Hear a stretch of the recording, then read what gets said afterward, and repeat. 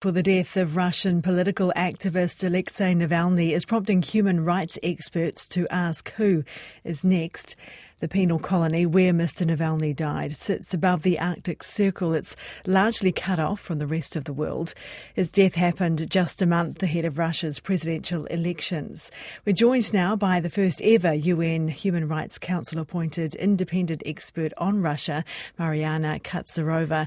Good morning. Welcome to the program, Mariana. I understand you'd been concerned about Mr. Navalny for some time.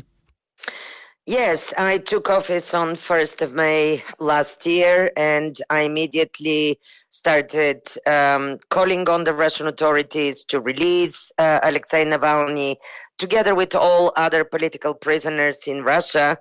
The lawyers for Mr. Navalny were detained in October, charged with extremism. 3 of them are in prison at the moment. 2 of them who are in exile were just 3 days ago sentenced by a Russian court to imprisonment as well on charges of extremism.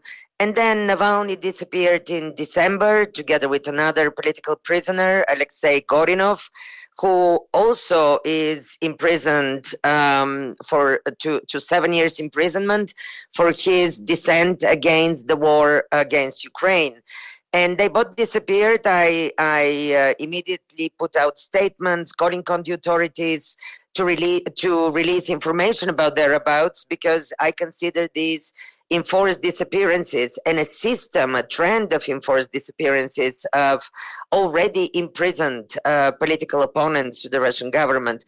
I think the UN, thankfully, is probably the only organization that that the Russian authorities still marginally, but still care about. And on 25th of December, they announced both Alexeis, one in a colony beyond the Arctic Circle, Navalny, and the other one was found in a prison hospital.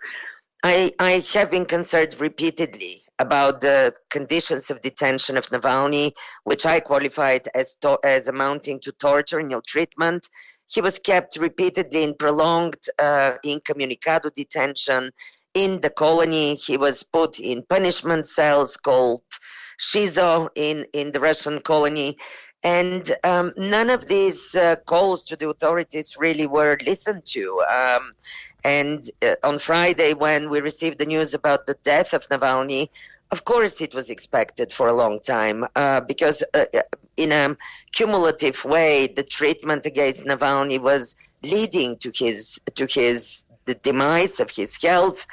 And to his death. So, yes. In a way, okay. So, sorry to interrupt, but so given those circumstances, what are the chances? There's obviously been international outrage and concern about the death. What are the chances that your organisation or any organisation will get to the bottom of exactly what happened here, of a full and thorough investigation into Mr. Navalny's death?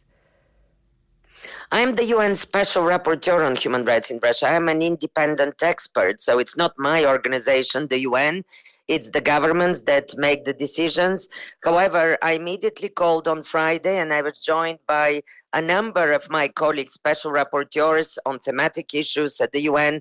We made a call to the Russian authorities. First and foremost, we need an independent investigation of the circumstances of his death, including independent autopsy.